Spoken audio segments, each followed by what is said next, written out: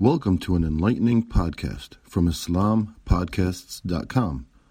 We encourage our listeners to please comment and let us know how we can grow in our knowledge to better serve our community. Please remind your family and friends to also visit IslamPodcasts.com for engaging discussions on current events, Islamic guidance, Quran, tafsir, seerah, and much more. Assalamu alaikum wa rahmatullahi wa barakatuh. A'udhu billahi minash shaitanir rajim. Bismillahir rahmanir rahim. Security threats and enduring peace. With all the tensions surrounding Trump's impeachment and the inauguration of Biden as the new American president, it should not be lost on society, on the ethnic communities, and in particular, our community of the security threat posed by white right-wing nationalists. Announcements have been made by local FBI offices advising Muslims to be on alert to any threats and potential attacks on our masajid. The purpose of our message is not to be alarmist. We need to take the necessary precautions, but understand the reality of the Muslim situation. It may be easy for Muslims to draw parallels with the life of the Muslim migrants that fled persecution from Mecca to Abyssinia and were given security by Najashi. We may have the view that what is needed today is a modern-day Najashi. Let's be very clear. There is no modern-day Najashi, since Najashi was the system. Furthermore, we may even falsely derive comparisons with Obama and others, and even have positive notions about Biden's credentials versus Trump. Time and time again, we have witnessed that American presidents implement the existing secularist system that is institutionalized in its racism, religious bigotry, and xenophobia. Secularism breeds and tolerates white supremacists and their like. Secularism breeds the climate of intimidation and backlash that Muslims face. Secularism breeds the ease by which the media are given carte blanche license to malign Islam, make constant disingenuous links to emotive terms such as terrorism, extremism, fundamentalism, etc. We should take the warning of the impending security threat seriously, but with a clear recognition that this is inevitable and will continue. During times of difficulty and hardship, we should remember that Allah subhanahu wa ta'ala reminds us of the need to have patience, perseverance, and hold on to the truth. Allah subhanahu wa ta'ala says in Surah Al-Ankabut, ayah number 2, Bismillahir Rahmanir Rahim. أحسب الناس أن يتركوا أن يقولوا آمنا وهم لا يفتنون. Do the people think that they will be left to say we believe and they will not be tried? He, Allah subhanahu wa ta'ala, reminds us in Surah Yusuf, ayah number 110. Bismillahir Rahmanir Rahim. حتى إذا استيأس الرسل وظنوا أنهم قد كذبوا جاءهم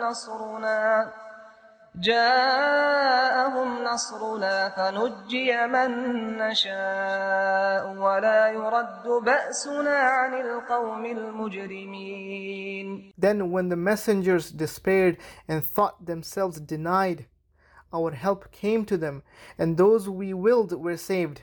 Our violent force cannot be averted from people who are evildoers. He subhanahu wa ta'ala says in Surah Al-Baqarah, ayah number 214, Bismillahir Rahmanir Rahim.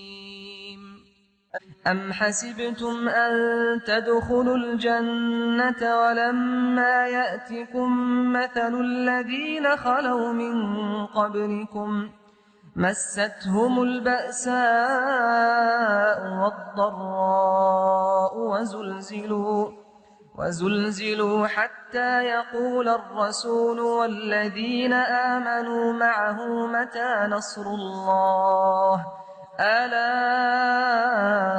إن نصر الله قريب. Or do you think that you will enter paradise while such trial has not yet come to you as came to those who passed on before you?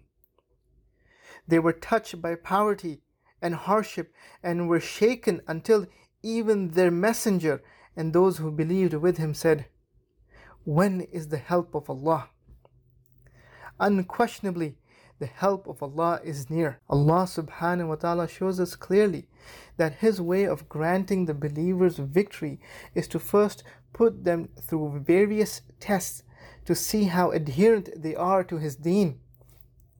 And indeed, Allah subhanahu wa ta'ala promised us victory for those who persevere. Sa'd ibn Abi Waqqas radiyallahu anhu narrates that Prophet sallallahu alayhi wasallam was asked, "Which of the people are tested the most?" He sallallahu alayhi wasallam said, "The prophets come first, then the righteous, then the next best, then the next best of people."